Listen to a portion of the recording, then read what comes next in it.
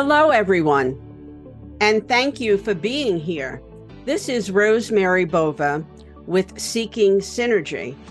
And today I've invited back Sudhir Swami from India. He was on a previous podcast with me that we did a couple of weeks ago. And the topic was the transformation of society through GBT chat and artificial intelligence, and the rapidity with which this is coming into the forefront for all of us. Although technologists have been working on this for many, many years. After that podcast, Sudhir and I had a wonderful conversation, and he used a metaphor that I thought would be very helpful. A little about Sudhir is that he works as a senior strategist in India, has clients both in India and the U.S., and had spent about 17 years in Ernst & Young in their consulting arm. And so he's really quite knowledgeable and very globally oriented. And we met through a connection, his reaching out to me through BNI, which was Business Networking International. So welcome, Sudhir. Thank you, Rosemary, and thank you once again for this opportunity to exchange views with you. Yeah, it's my pleasure. And, you know, at the end of the podcast the last time, Sudhir brought up a metaphor. And, you know, he uses metaphors a lot, I noticed, because we've been speaking monthly for about 9 months. And I find the use of metaphor is really, I think it's magical, because it really helps taking something that's complex and simplifying it into something that a lot of people, you know, are familiar with. What we were talking about was, you know, how does the average person or the average business person embrace artificial intelligence? And, you know, it's so new and it's always changing. It's, you know, every day there's a new thing coming out about it. And he used the metaphor of Excel. So I'm going to let you talk a little bit more, Sudhir, about that. And, you know, and I'll interject whenever I feel it's necessary. But so, Sure. Yeah. So take it away. Absolutely, Rosemary. So, yeah, I think you described it very well that, you know, and this is something I prefer, to understand these new concepts in a simple way, as simple way as possible. And yes, I did. We did have this discussion around Excel and, you know, comparing that to ChatGPT. So many years ago, when I started my career, we're talking about almost nearly 30 years ago. I was not a computer science graduate. Computers were fairly new to me in my work, and I had come across word processing software and presentation software, and then I happened to you know, take a look at Lotus 1-2-3, which in those days was the number one software for spreadsheet activity. And I thought, I mean, it was really fascinating. I thought, you know, there'll be something really interesting where, you know, when you just open that software. And then I went inside and I just saw these, you know, a number of rows and columns and nothing else inside that. And then I thought, you know, this is like an anticlimax. You know, I thought maybe I would learn something, or you know, it was, but it was just the opposite. And then I found out that to really use the power of Lotus 1-2-3, I had to learn some formulas, and these were mathematical formulas, and that maths was really not my strong point at that time. And so I said, okay, you know what, this is not for me, and I'll go back to my word processing and PowerPoint, and then I just left it at that for some time. And but over time, you know, working with numbers became important for me in my work, and I had to actually learn how to use Excel thereafter. I mean, Lotus 1-2-3 faded away, and was replaced by Microsoft Excel. And over time, I learned how to use Excel. I learned the formulas. I learned how to make, analyze data, use that to make graphs, use that in presentations. So it was a wonderful learning process, and I truly learned how powerful Excel was as a tool, as a productivity tool, as a tool for analyzing data. And that is what I feel is happening today with ChatGPT as well. There are still a lot of people who are yet to use ChatGPT, really get into the depths of it and see how powerful it is, and how it can help them, in many things, not only in content generation, but even in terms of analysis of data, maybe to a certain extent, also learn how to present that data. So that's how I see comparison between Excel and ChatGPT, in that both are very powerful tools. We need to explore. We need to learn a bit more about how to use it effectively, and I feel it's something wonderful that you keep discovering. There's always something that you will discover as you continue to use these tools. The more you use, the more you feel that things appear miraculous. I mean, you just get deeper and deeper and deeper into it, and I think that's a great experience. Yep. That I wanted to share. Yeah, it's fascinating to me because just yesterday, I think it was, I read something about the dumbing down of people, and the fact that people in general are no longer curious. They're satisfied with a sense of not knowing. I mean, they're so stressed out.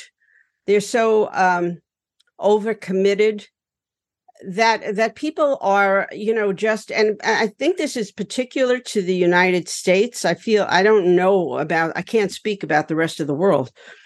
You just find people doing their jobs, and it's really just, it's almost like they're mechanical.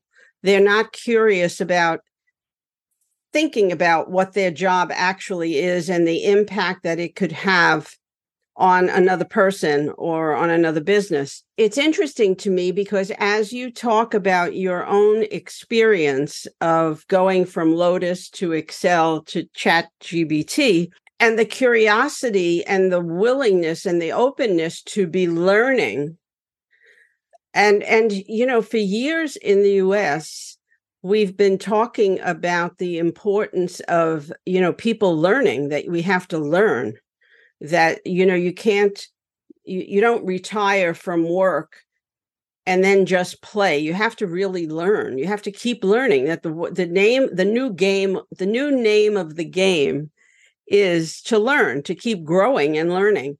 And I think so I think it's really important that we in a sense instigate or ignite this interest, this curiosity in learning. And I know a lot of people have said to me, Rosemary, I've never met such a curious person. And I remember being told that when I was, like in my 30s. Somebody said, well, you're so curious and you're curious about yourself. And it just seemed so odd to me that somebody would speak to me that way, because I think, well, what else is there? So, you and I have, connected with this, intercontinental monthly conversations to learn about each other and about each other's work, and to provide a different perspective. So it's really interesting to me. And I have to say, Sudhir, that you have encouraged me to look into ChatGPT a bit more deeply than I was planning to. So, I mean, I am committing to do that. There's so much fear in the world and hesitancy Do you find that in India? I mean, or are people in India just much more curious? Well, I don't, I think, as I mentioned last time, there are still many people haven't even looked at ChatGPT or explored it. And yeah, I think it is nothing specific to India as such. I think it's global. People are still waking up to the benefits of using AI. It has to probably become a little more ubiquitous, and maybe accessible. Even though today a lot of it is free. I mean, you can use if you do even whether it's Google or Microsoft. I mean, they all have AI built into their search engines, and you can use it for free. I'm not sure how many people are really using these tools, or whether it's lack of curiosity or whether it's that little bit of fear of really testing out something new. I think it's probably a bit like my Excel or Lotus 1 to 3 experience. I would think. But I guess as more and more people start using it, I think that fear factor will probably go away. So, Yeah. And as we get to hear more success stories on how people are using it effectively to do their jobs, so I think the more we hear such stories, I guess more people will take to it. And of course, typically, if you see the younger generation is probably already using it, whether to do their homework or their college assignments. I think it's already happening with that generation. Yes. Well, and I think that creates a different conversation, right, for young people who are so facile with it. I mean, they've grown up in the digital world, where I guess it's millennials and beyond have not. Right. And so it's sometimes hard to just transform how you think into a digital thinking. And the younger people have no idea how older folks think. Yeah. So they find it very strange. It's like, but that is the richness, I think, of dialogue, of bringing together old and young. Now, there are certain cultures in the world that really are very strong on that. But, I think there's a lot more work that needs to be done. So I want to thank you, Sudhir, for coming on again and doing this, kind of secondary exploration of AI and ChatGPT. Let our audience know how they can get in touch with you directly if they chose to. Thanks so much, Rosemary, as I said, again, for this wonderful opportunity to share thoughts and views about AI and ChatGPT. Yeah, you can certainly reach me directly via email, sudhir.swamy, that is sudhir.swamy@gmail.com. Or you can connect with me over LinkedIn. So that's the other way to connect with me. So yeah, that's wonderful. Look forward to interacting with your audience. Yeah. Well, I want to thank everyone who's been listening. I and Sudhir welcome your comments about this and your thoughts, your ideas. Seeking Synergy is about looking for connections and ideas that perhaps don't naturally come to individuals. Sometimes it has to do with intuition. Sometimes it has to do with actual knowledge and book learning. So we welcome your comments and your questions, your ideas for different podcasts. And as you know, you can get in touch with me at info@bovaenterprises.com. And I'd love to hear from you. Thank you so much. Bye now.